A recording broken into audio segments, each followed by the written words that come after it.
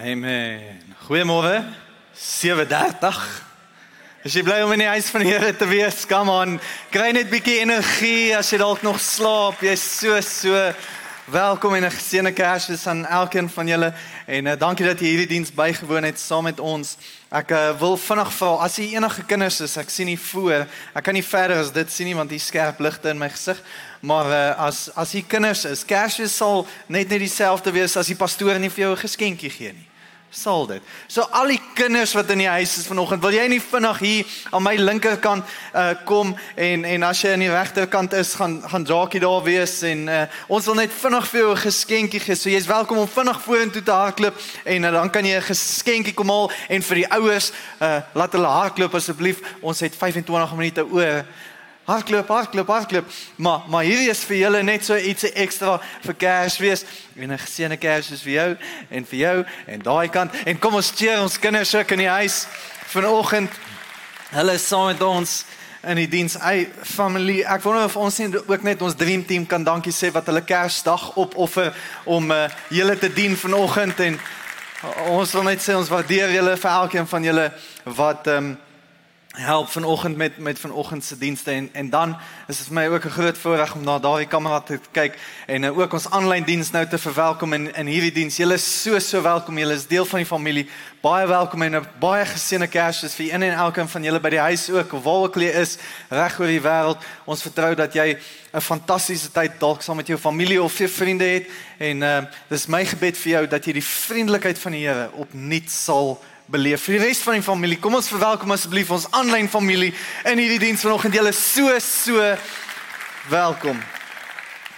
Nou ek het 'n boodskap vir jou en Kersfees en Paasfees en dan om vir jou familie te preek, is seker die moeilikste van hulle almal. Want almal ken die storie. Almal weet wat gebeur en almal ken die klimaks van die storie.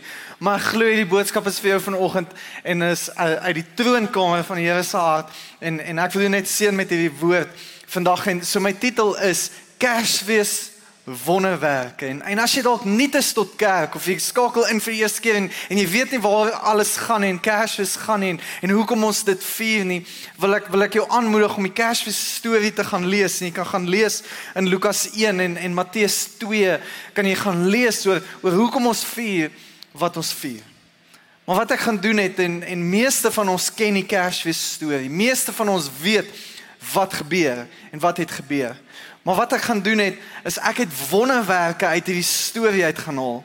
En hierdie wonderwerke is nog steeds van toepassing op my en jou vandag nog. En ek wil vir jou wonderwerke gee uit hierdie storie uit. Wat jy huis toe kan gaan neem en wat jy saam met jou kan vat in 2021 en sê, maar dit is nog steeds van toepassing op my lewe. Amen? Amen, kom ons bid saam. Here, dankie vir u woord, dankie vir u liefde en u genade. Here, dankie dat u afgekom het aarde toe om vir ons 'n lewe in oorvloed te kom gee. En Here, dankie dat ons u lewe kan vier saam vanoggend. Dis my gebed, Here, kom seën hierdie woord, Here, en mag u Gees die naprediker wees. Ons bid dit in Jesus naam. En almal sê, amen. Nou die eerste wonderwerk wat ek uit hierdie storie wil gaan haal is natuurlik die mees opvallendste een of die een wat ons almal dalk ken en dit is die geboorte. Dis die geboorte van die soos die goeie Afrikaans sal sê, die maagdelike geboorte. Die geboorte van 'n vrou wat nog 'n maagd was. En ek wil graag jy moet saam met my lees Lukas 1 vers 30 sê die volgende en die engel sê vir haar: Moenie vrees nie, Maria, want jy het genade by God gevind. En kyk, jy sal swanger word en 'n seun baar en jy moet hom Jesus noem. Hy sal groot wees en die seun van die Allerhoogste genoem word. En die Here God sal aan hom die troon van sy vader Dawid gee. En hy sal koning wees oor die huis van Jakob tot in ewigheid. En aan sy koninkryk sal daar geen einde wees nie. Toe sê Maria vir die engel: Hoe kan dit wees, aangesien ek geen man het nie? En die engel antwoord en sê vir haar: Die Heilige Gees sal oor jou kom en die krag van die Allerhoogste sal jou oorskadu. Daarom ook sal die Heilige wat gebore word, seun van God genoem word. Ek weet nie van jou nie, maar hierdie is die eerste wonderwerk wat my geloof stig. En die rede hoekom dit my geloof stig, want hierdie gebeurtenis is die perfekte definisie van 'n wonderwerk. Dis waar dit onmoontlik vir Maria was dit moontlik vir die Here. Maar sy het 'n wonderwerk nodig gehad. Julle weet, mens kan nie swanger word sonder bytjies en die blommetjies nie, nee. Gaan dit nie sê nie, want daar's mense wat kyk aanlyn. Ek bedoel, julle weet, dis onmoontlik. En dis juist dit wat geloof kom sê, daar waar dis vir Maria sê, hoe is dit moontlik? En daar waar dit vir op 'n punt gekom het waar dit is net nie moontlik nie. Dis waar sy deurbraak van die Here af nodig gehad het. En nog so het ons daardie wonderwerke tot ons beskikking vandag. Daar waar ek en jy nie meer kan aangaan nie, dis waar die Here oorneem en verder aangaan. Waar ek en jy onseker is oor hoe gaan ons dit maak tot aan die einde toe, dis juist daar waar hy ingryp en waar hy aangaan. Ek hou van hoe vers 37 dit stel, veral in die Engels sê hy die volgende, hier waar sy sê, maar hoe is dit moontlik? En die Engels sê, die Heilige Gees sal oor jou kom. Maar dan gaan hy aan en hy sê in vers 37, sê hy, for with God, nothing is or ever shall be impossible. With God, en ek wil fokus op daai with God, die Afrikaans is met God is niks onmoontlik nie. Dit sê net vir ons dat God dit nie sonder jou wil doen nie. Die onmoontlike wat hy vir jou wil doen, wil hy nie sonder jou doen nie, hy wil dit met jou doen. Halleluja. Beteken hy wil saam met ons werk. Ons is nie net dienaars van die Here nie, maar ons is ook kinders van die Allerhoogste en hy wil die wonderwerke saam met ons doen. Wanneer ons nie kan nie, wil hy saam met ons gaan, sodat ons saam met hom die wonderwerke kan beleef. En ek is so bly dat wonderwerke vandag nog bestaan en is nog steeds tot my en jou beskikking, dat ek en jy wonderwerke vandag nog kan beleef. En ek preek beter as wat jy reageer.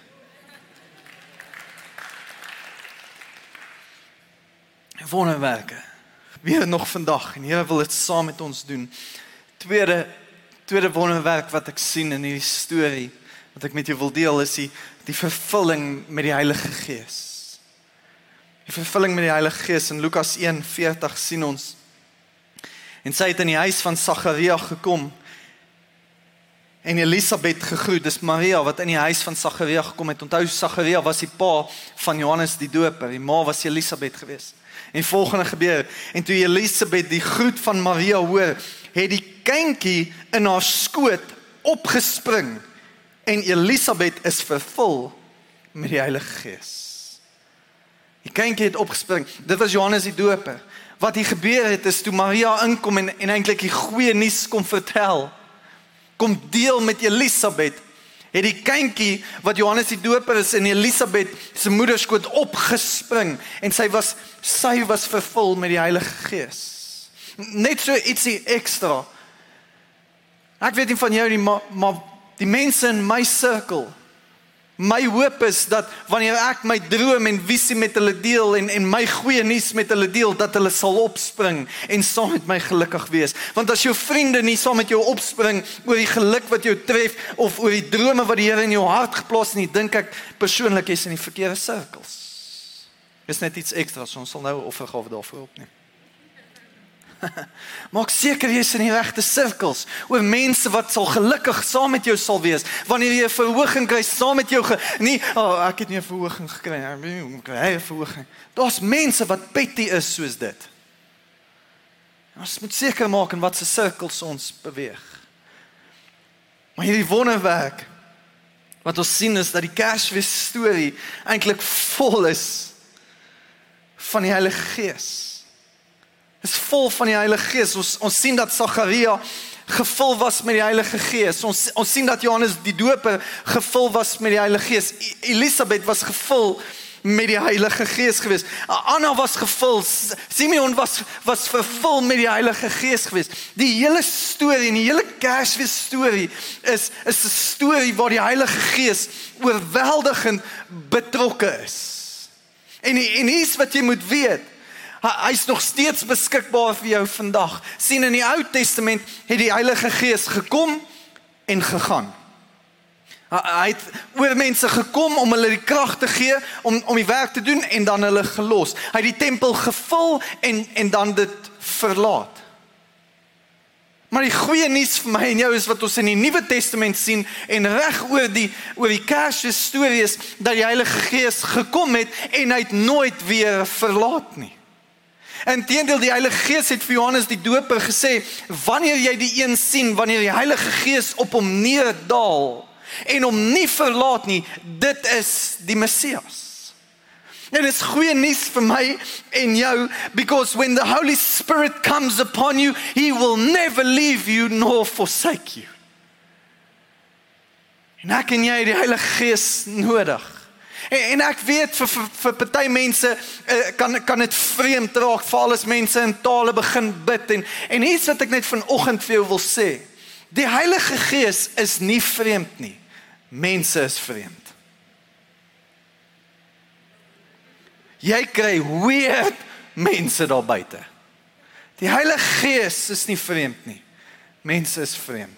Jy kan gaan Google Holy Spirit en jy gaan allerhande weird goed sien. Verstaan? Maar ons het die Heilige Gees nodig.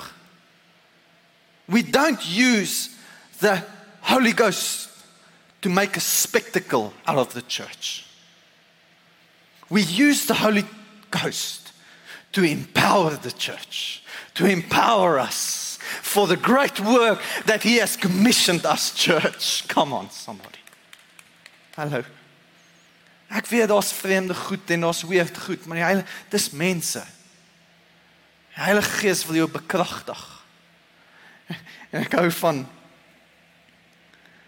hierdie storie, want Maria vra maar hoe, die Heilige Gees. Jy mag dalk vra, maar hoe in 2021 die Heilige Gees? Maar hoe gaan ek dit maak in my huwelik, die Heilige Gees? Maar hoe gaan my kinders die Here eendag ontmoet, die Heilige Gees? Ons het die Heilige Gees voordeel kerk tot ons beskikking.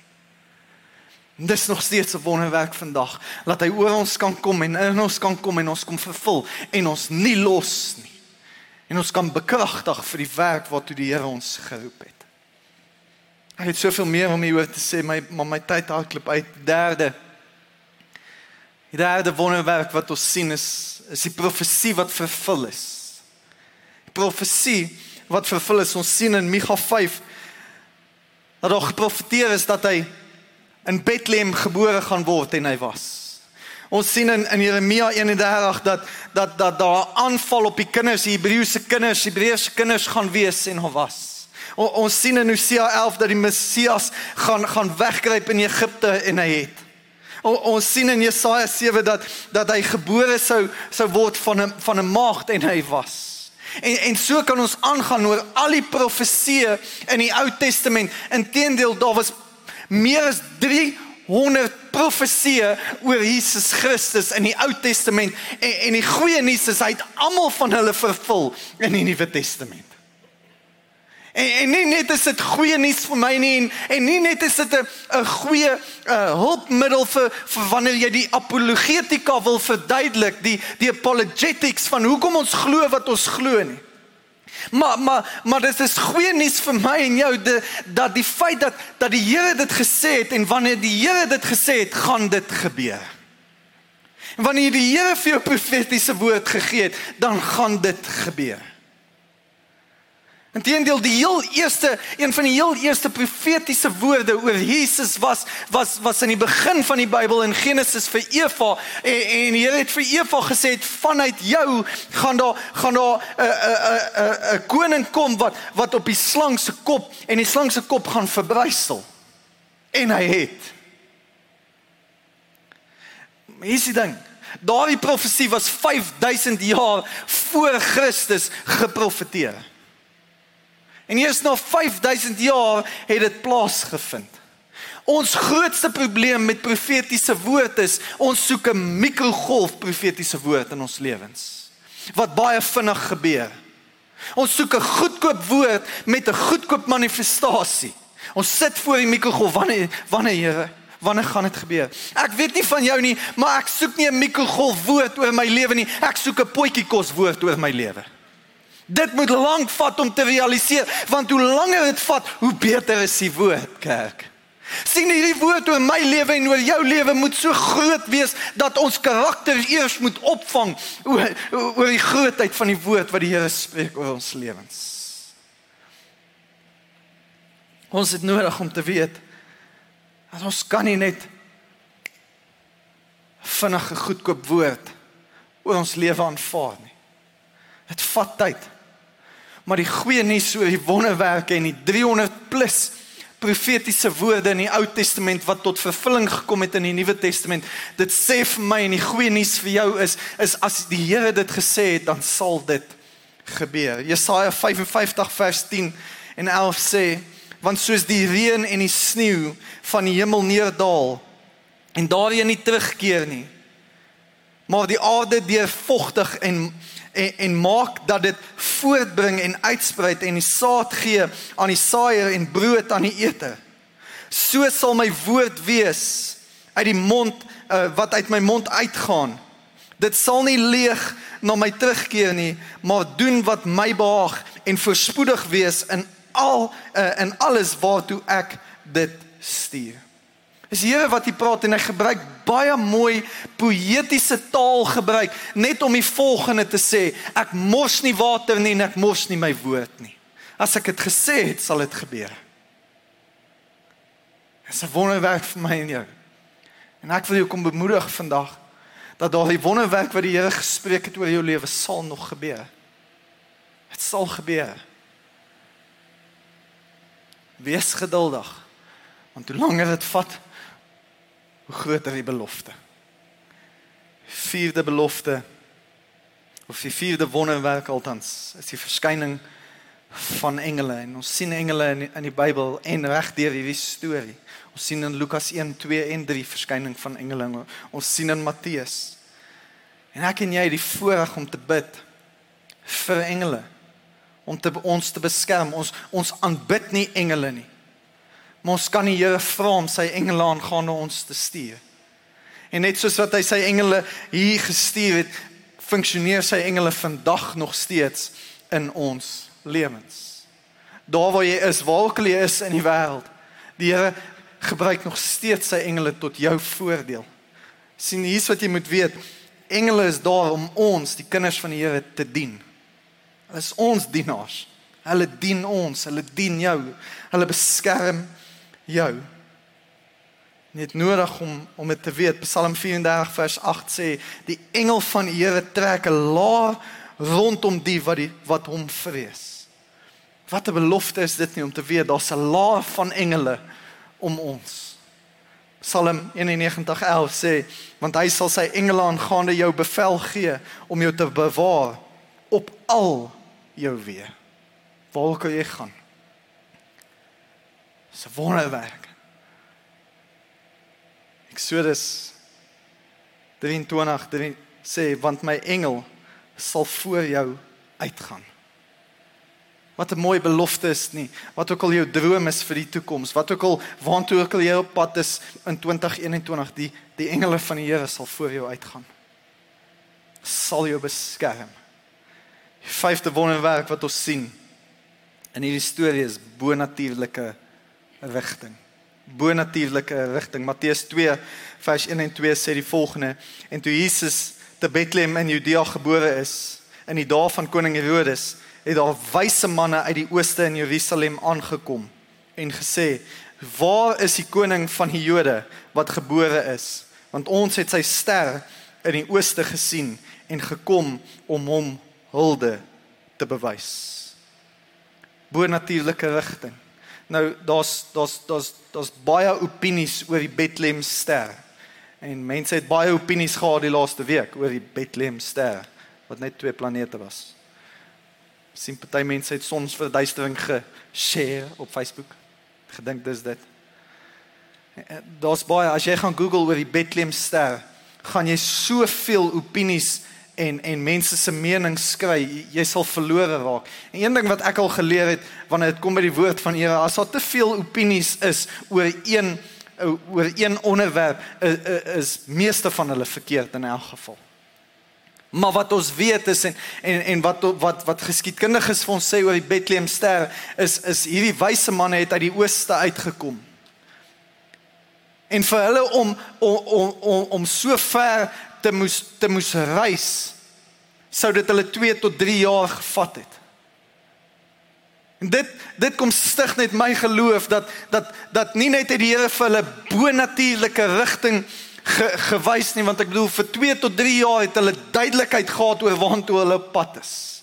Weet ek dat dit tot my en jou beskikking ook is, dat ons duidelikheid kan hê oor ons lewe. Ek bedoel, hoeveel van ons sal nie gelukkiger wees wanneer ons weet, vir die volgende 2 tot 3 jaar, dis waartoe ons op pad is, dis wat ons gaan bereik, dis wat ons gaan doen, dit is hoeveel mense se lewens ons gaan verander nie, en dit is hoe die Here my gaan gebruik in die volgende 2 tot 3 jaar.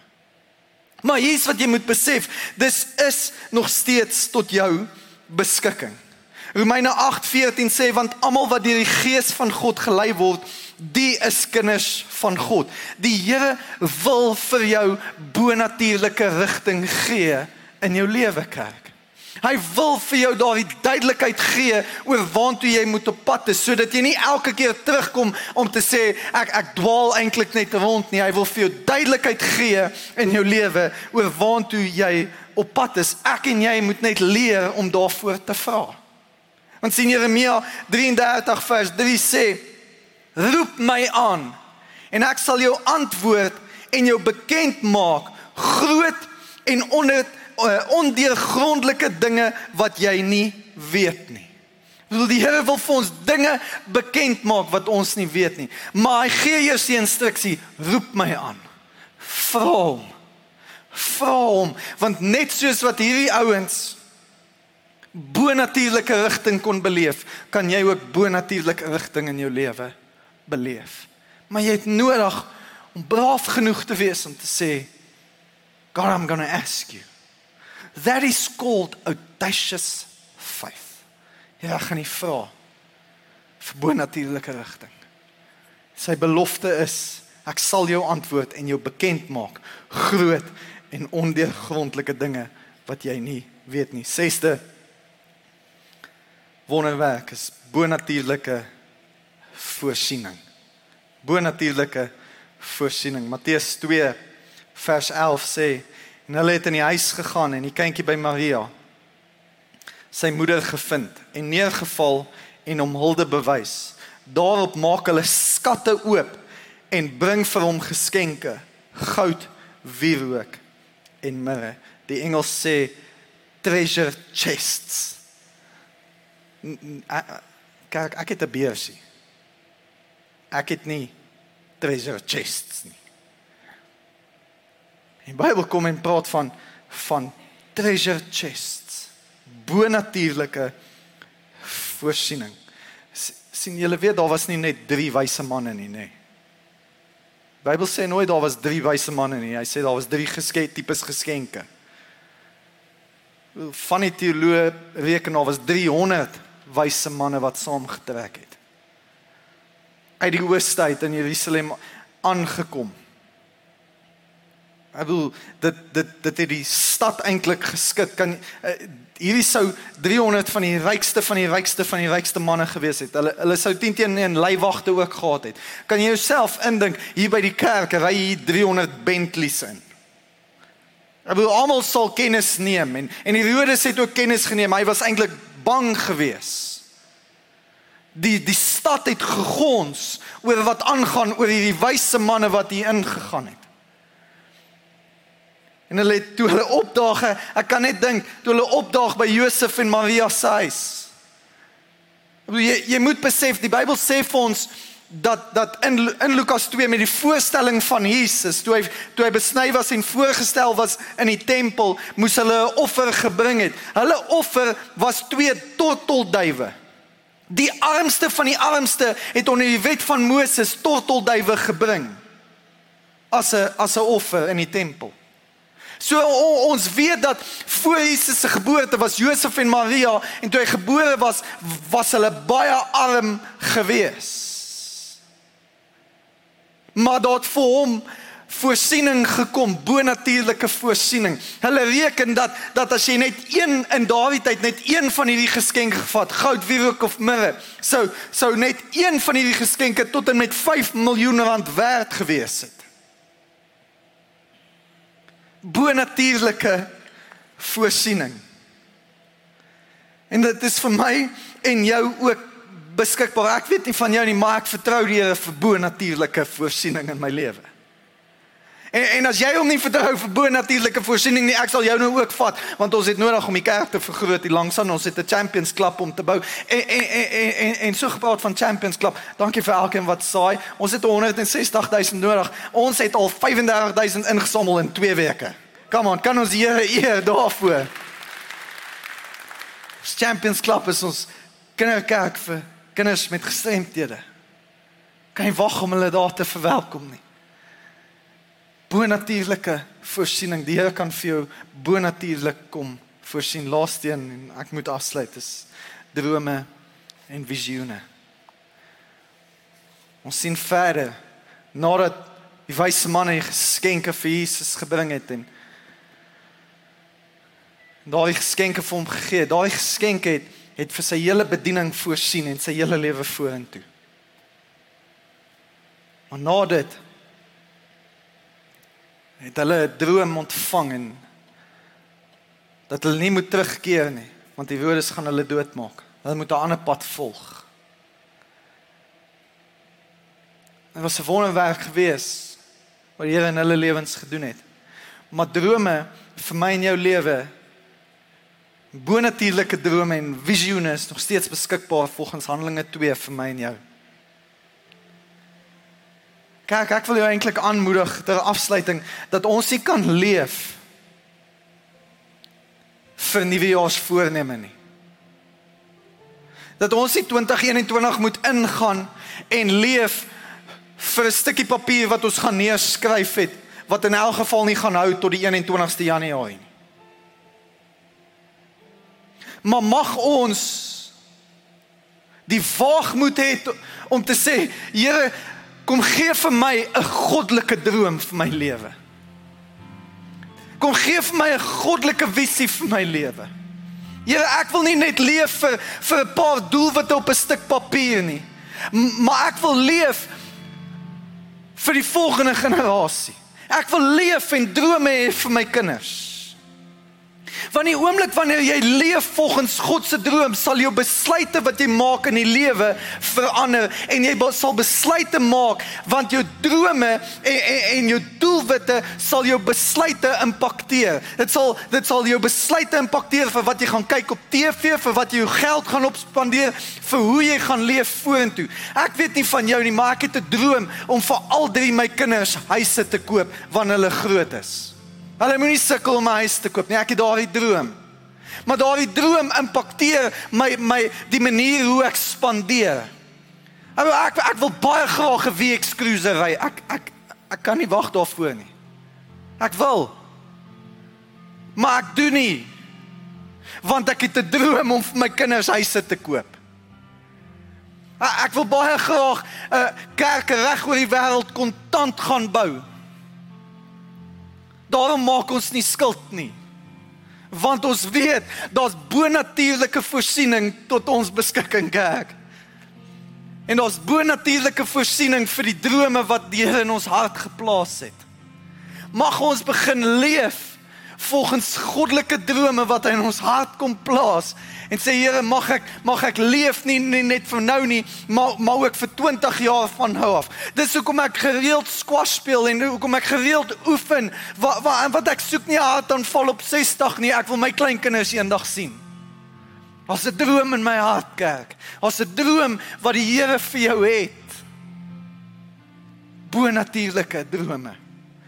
Begin om vra, want Handelinge 2 sê, dis tot my en jou beskikking. En ons kan leef volgens die droom, en die goddelike droom, wat hy in ons hart, en in jou hart, wil plaas. Kom ons sluit die oë.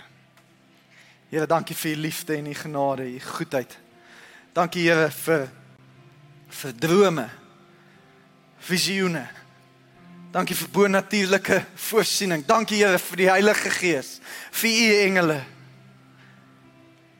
Here, dankie vir die onmoontlike wat moontlik is saam met u. Dis my gebed, Here, hierdie wonderwerke van die Kersfees storie, mag dit een en elkeen van ons se realiteit word, Here. En mag ons die bonatuurlike soos nog nooit tevore beleef. In Jesus naam. Amen. Amen. Ons gaan die diens afsluit en ek gaan vir Werner vorentoe roep en die span. Dankie dat jy hierdie dag saam met ons uitgekoop het. Om die Kersfees storie te hoor. Maar weet jy, die wonderwerke is vir jou. Vir jou daar by die huis. Die wonderwerke is nog steeds tot jou beskikking. Vertrou die Here vir die bonatuurlike. Bless you.